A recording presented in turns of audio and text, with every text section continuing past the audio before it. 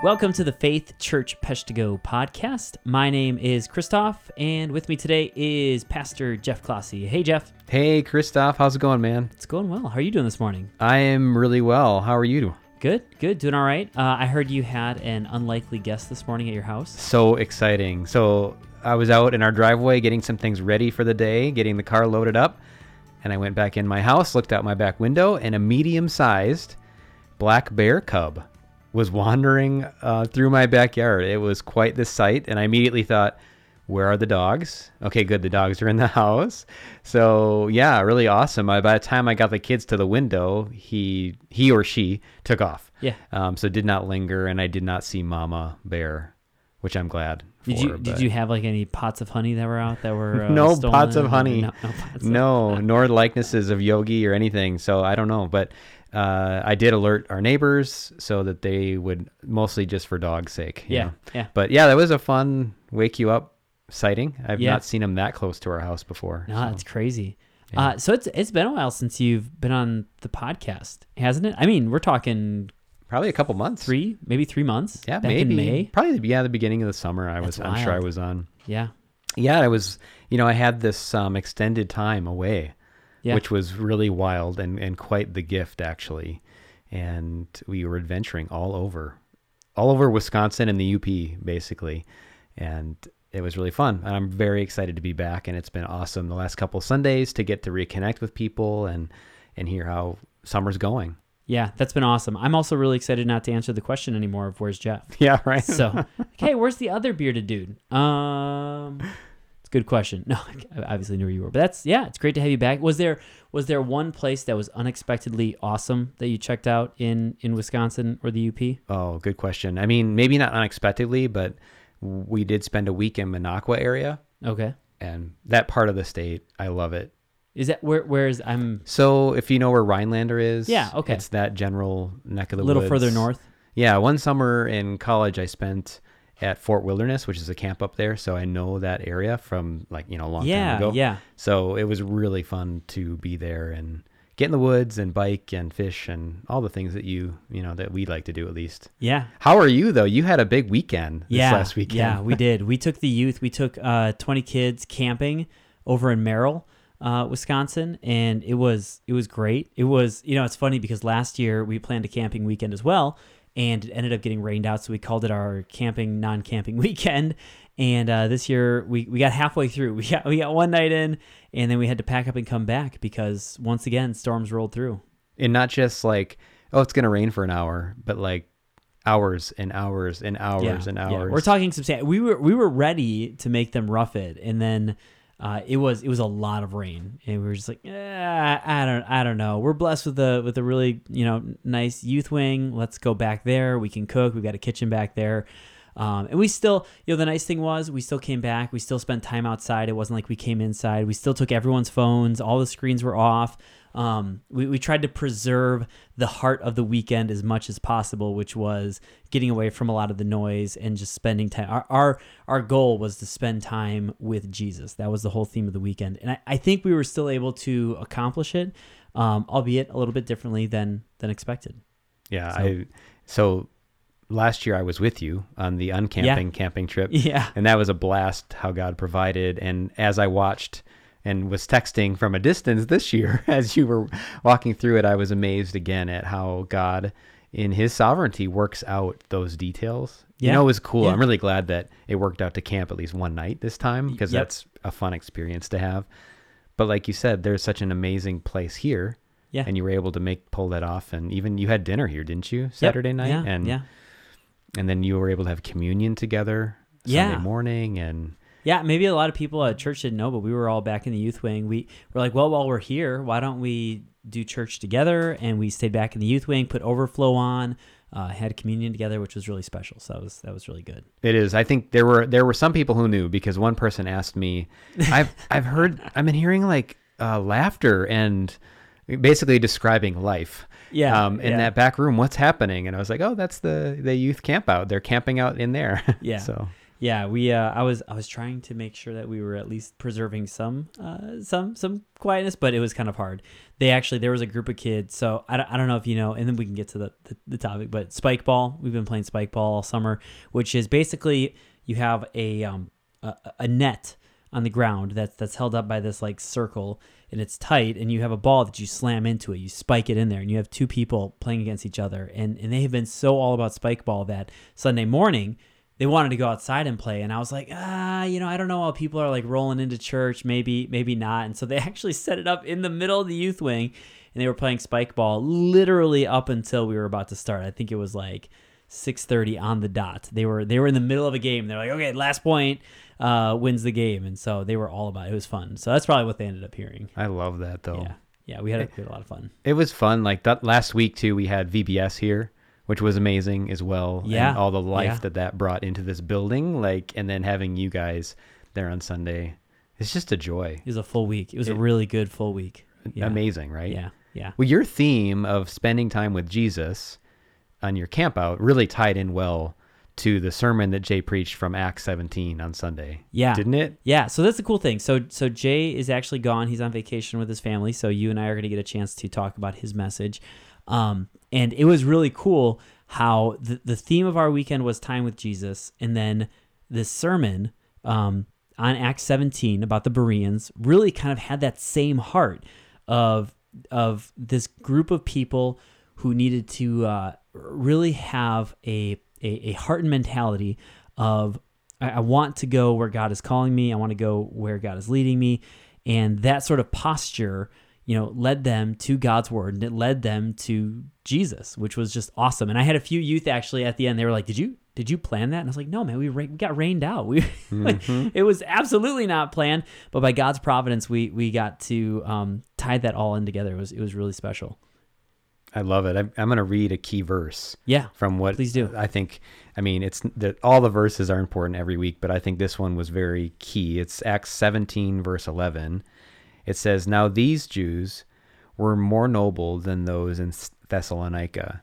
They received the word with all eagerness, examining the scriptures daily to see if these things were so." Yeah.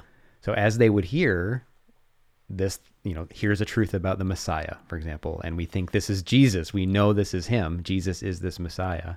They wouldn't just ask themselves, what do I think about that?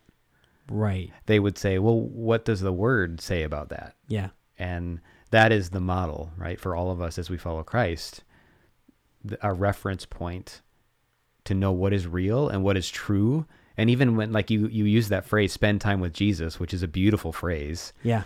But it's not just the Jesus of our own making or a Jesus of our own conception, right? Yeah. It's Jesus as revealed in the scriptures. Yeah, absolutely. And I think on Sunday, Jay really highlighted that, because we hear about the Bereans. We talk about being like the Bereans. If you've been in the church for any period of time, you have probably heard that. And a lot of times what that translates to ends up being be someone who has a strong, and I'm going to use a big Bible term, or a big theology term. You use your hermeneutic, right? You want a strong hermeneutic, which hermeneutic is just how you interpret scripture, how you study scripture. In what I think we end up inadvertently doing is we end up jumping ahead a few steps of what the story of the Bereans was actually about. Like that was important. It was really important to have a really well developed, how do I spend time in God's word. But even before that, and this is what Jay really highlighted, and it was to me, it really challenged and encouraged me, it was their posture in approaching God's word that really it really helped illuminate that. It was juxtaposed, right, with the Thessalonican Jews who were rude and frustrated, and they didn't want to hear it. In these ones, it says they were more noble and they received it with eagerness. There was just this excitement of, oh, this is the fulfillment. This is Jesus. This is our Messiah. This is God, right? Like, this is our King. And there's just an excitement to that. And I love that, because I think too often when we skip ahead, and this is kind of what my big takeaway, when we skip ahead to, well, how do I put the homework in, get the information, get the knowledge, get the data? we're skipping out on the big part, which is, well, what is our heart posture before we even approach that? You know what I mean? I do. And I think that's really important because unfortunately, at least in my experience, sometimes the people who have mastered that second part really well. Yeah. So they might like be looked at as very knowledgeable or Bible experts. Often, at least in the way they communicate or in their living, they lack, unfortunately, the heart posture you're describing. One of the key points in that posture is humility. So when we approach God's word, we approach it in humility, knowing that we don't have it all figured out, knowing that we need him, God, to teach us through his word. And that's a posture that like we don't come to a point where we don't need it anymore. That's a lifetime. Sure. As we live as a disciple of Jesus, meaning a student, someone who's trying to learn from him, if we lack humility, we've moved on from that understanding that we don't have it all figured out to, well, I've mastered this book now. I've mastered it, and now there's pride and there's other things that come out. Well, that kind of really feels, sadly, right? Yeah, and that feels a lot like when, even in Jesus's ministry, when he's butting heads against a lot of these Pharisees, that seems to be kind of the key feature, is just this, we've got it figured out, you're wrong. Like when you take a step back and you think about it, they're literally looking God in the face saying, no, you're wrong. And I mean, they end up crucifying him. I mean, they end up killing the God they're claiming to defend. Yes. Which is wow. And then we see further on, as we're reading through Acts, which is what we have been, is that continues, even though we see affirmation after affirmation of God's grace through these different miracles that are happening, and the gospel is spreading, and we're seeing these incredible things happening. And yet there are still people who are hearing this gospel and they're going, no, you've got it wrong. Here are the right things. Here's point number 1. We need to make sure we're doing this. We need to make sure, we're not doing this on the Sabbath, but we're doing this. We need to make sure that, the proper people are circumcised. And there's just like this list of things, and they're going, no, you're missing it. Take a step back. Like it's not even like they're not willing to have that conversation. They're saying we need to take a step back, heart posture, like humble ourselves before our God, which, I'm sorry, I'm going to, I feel like I'm starting to preach more than podcast here, but that's the whole message of the Old Testament too, right? Like if my people were to humble themselves over and over and over again, and yet they don't, and yet we don't. And to not act like as if you and I don't do the same thing, but 100%, it's just this lack of humility. But we see it with the Bereans, which is incredible. I love it. Sorry. Okay. Anyways, rant done. Oh, and I think it's why this passage is so important for us today, right now. Like you said, this is not something that, yes, in the early church, they were struggling with this no, this is right now for every single one of us who follow Jesus. There is a tendency in us, because of our brokenness that's still there. We're being redeemed, but we still have broken hearts, right? Yeah. That wants to assert our own prideful opinion over God's. And unfortunately, for a lot of us, the hard thing about it is it's very subtle, because if we realized what we were doing, we wouldn't do it. Yeah. So like you just described this tragedy of the people of God crucifying God. Right. Right? And if they realized what they were doing, I don't think they would have done that. Right. If they actually believed that was what was happening, of course they wouldn't have done it. But they were blinded by their arrogance, right? Exactly. And so that's like a big, test case or a big example, right, of what that heart, how that fleshes out into the world. And we are in the midst of a time where there are just constant bombardment of voices that claim authority, claim a lot of times special knowledge or insight into a circumstance or a situation that we are then supposed to follow. And I'm not talking about just theological, talking about living, right, life. Right. Even just yesterday, someone sent me a couple videos that they wanted me to watch because they had questions about, that was just kind of self-proclaimed experts talking about Jesus in ways that were not accurate. Right. And so we're living in a time where there's just voices coming at us from a lot of places. So understanding this importance of this heart posture and constantly Like building a reflex in ourselves, we're always saying, yeah, but what does God say in his word? Yeah, but what does God say in his word? What is Jesus's perspective on this from his word? We need that. We need to build that reflex and encourage it in one another. Well, and I think we need to do a better job. It's not like it's a bad thing to have opinions or thoughts that are outside of Scripture that you believe are godly things, right? Like that's not a problem.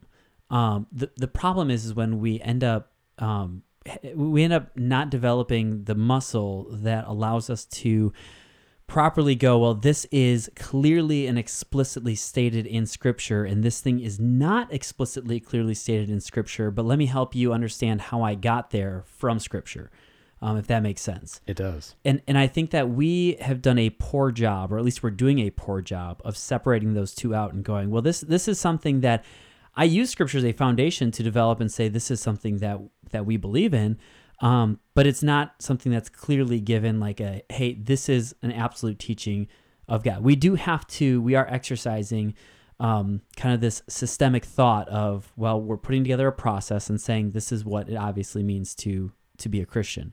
We have to be willing to say this is a more open-handed thing that isn't clearly defined in Scripture, and this is something that is a close-handed thing that is clearly defined in Scripture. Yes. And I think that's a part of it.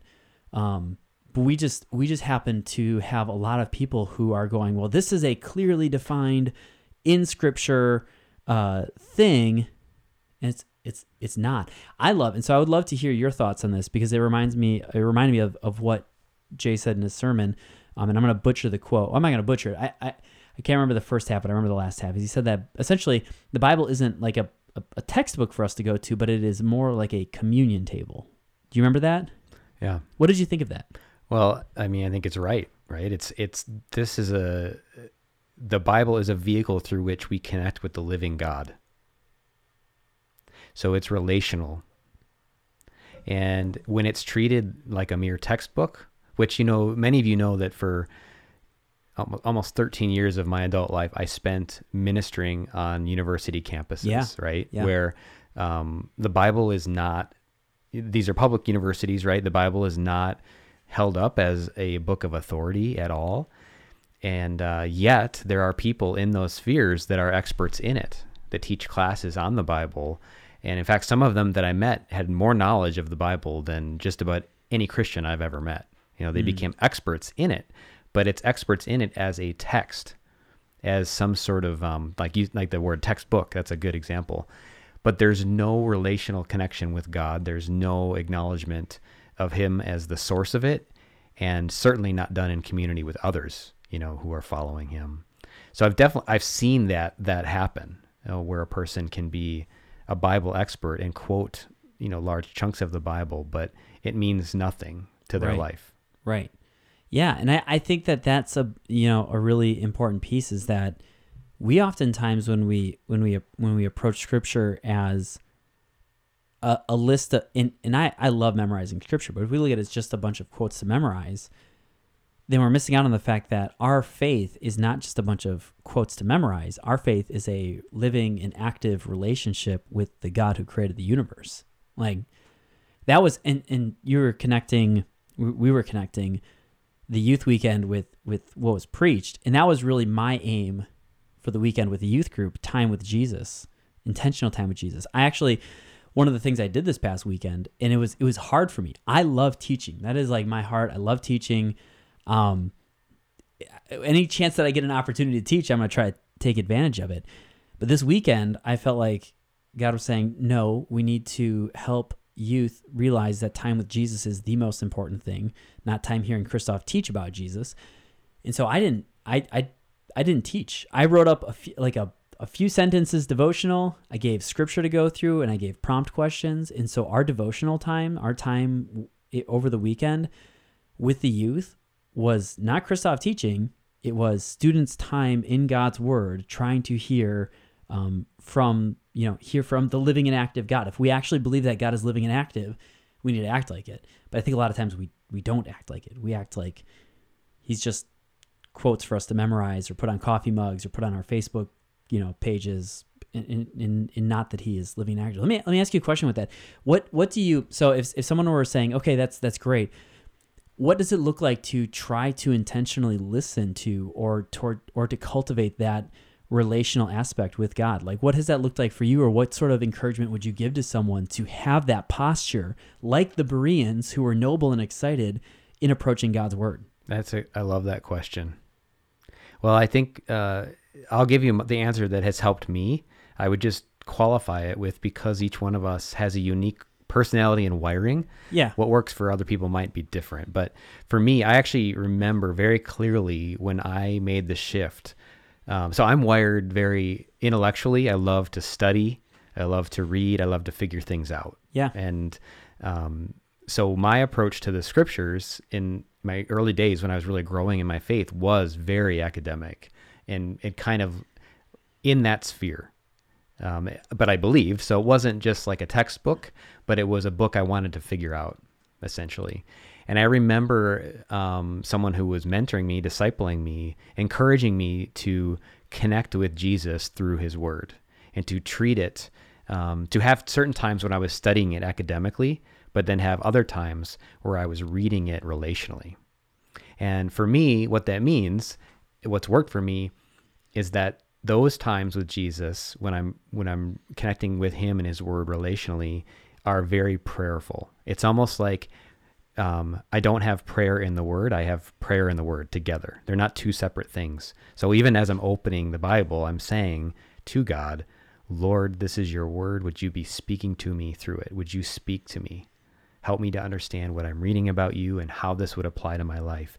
So that's what's going on in my mind and in my heart, even as I start to read a psalm. Like, you people who are listening to the podcast know by now that I love the Psalms. Yeah. So every day I'm reading at least a psalm, and among other things. But when I'm getting into that psalm, I'm asking him, okay, Lord, what is the sentence or the few words in here that I really need today, that I need to hear from you, to understand you, that maybe are going to encourage me, or maybe they're going to correct me, or maybe they're going to be for someone else that comes across my path today. Yeah. Right. Yeah. But that interaction, just like you and I are interacting right now, back and forth, that's what's happening when I approach the word relationally.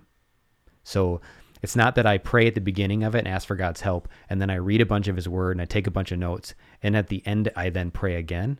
Prayer is throughout the whole time. Those things are not really separated.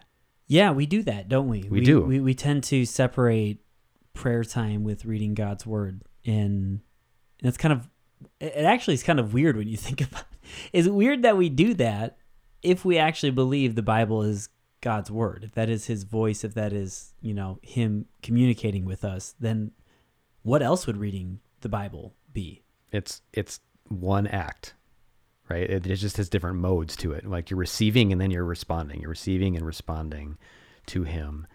And I guess that's one way that I would encourage people to experiment with. And it might take some pulling back a little bit, because each one of us probably has different ways that we get into the word, and just observe how you do that.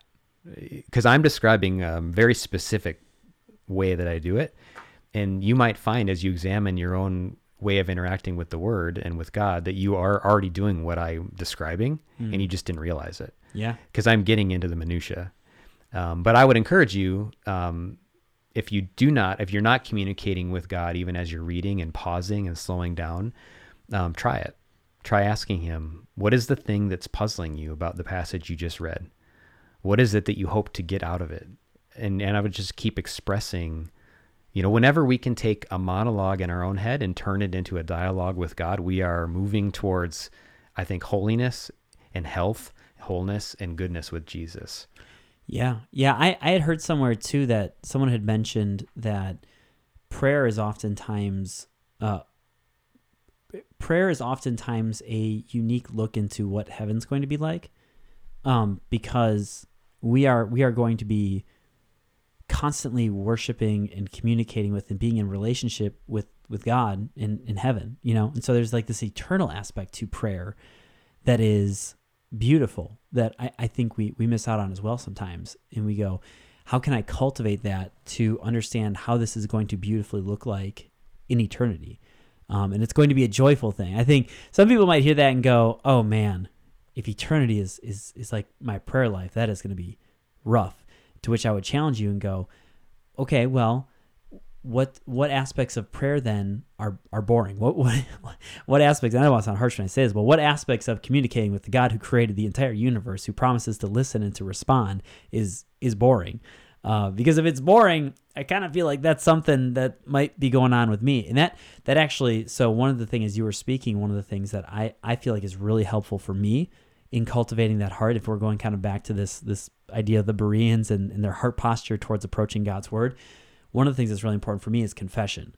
One of the things that we talked about over the weekend with the youth, and it was a little bit of a perplexing question at first, but I think as I explained it, it was helpful to them, was the question, what sins has God forgiven you from, and what sins has God shielded you from?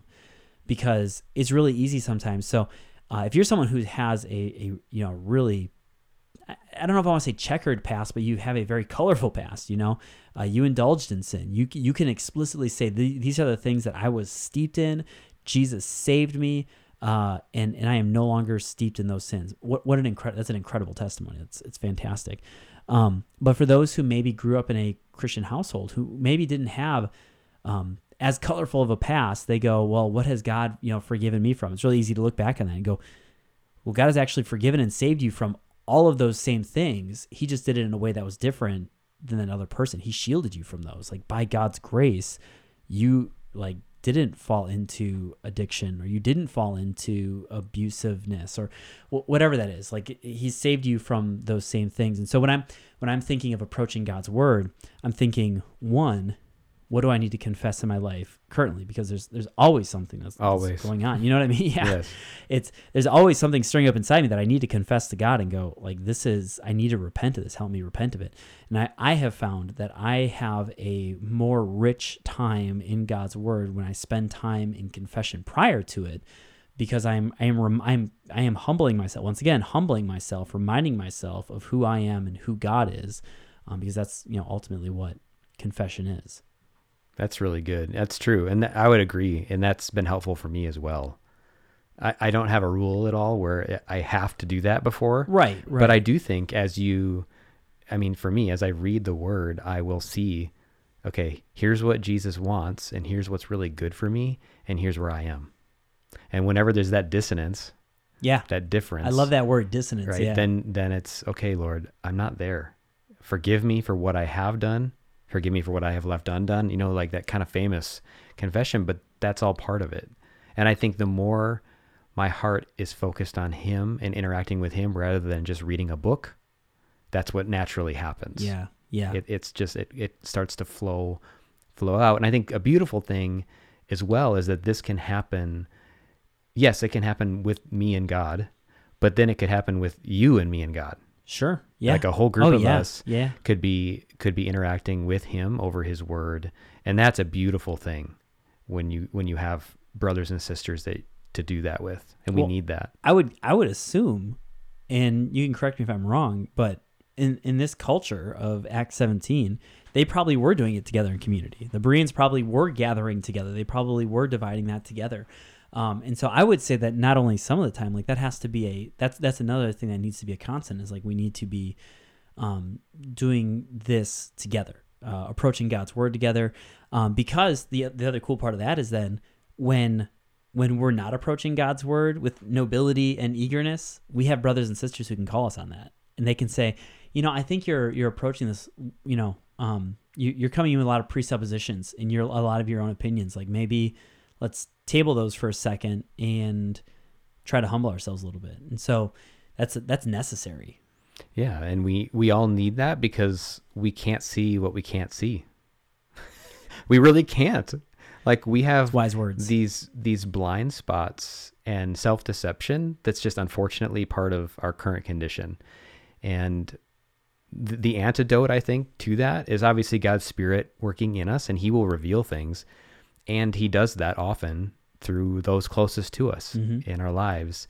And, and sometimes the enemy of doing what you just described, like doing this together, is in our head a picture of it that is so idealized and perfect that we could never achieve it. Right. So as you describe that, some people might be imagining, well, every morning I have this group of people that I get together with and we read the word together and we pray, and that would be beautiful.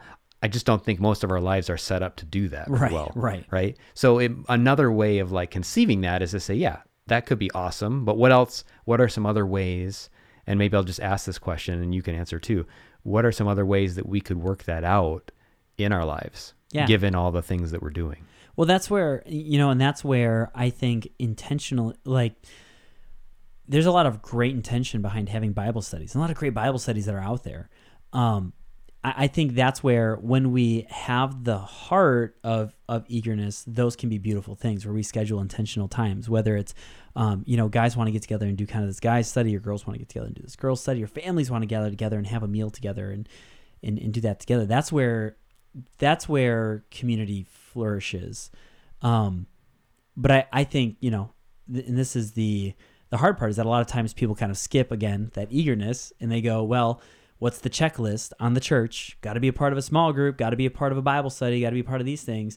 And it becomes more of an obligation on a checklist, and you're not approaching it like the Bereans were. Instead, you're approaching it as just kind of this thing where you go in. And how many of us have been a part of Bible studies where it's just, people spouting off their opinions, and you kind of leave and you're like, oh, well, there goes so-and-so again, just kind of spouting off their thing. And you leave feeling kind of empty. It doesn't feel alive. And I think all of us have been a part of those. I've been a part. I've been the one who's caused that to happen before, if I'm being perfectly honest. And so this is where I think having that heart, and like you said, this is something that happens. I personally think this is something that happens prior to even having that community, because it's the Holy Spirit working inside of us. The community part is a fantastic and important piece of it as well. But we have to have the heart posture of humility. Otherwise, we're just going to, there's the chance that we just, derail it. We just kind of walk in and nuke it.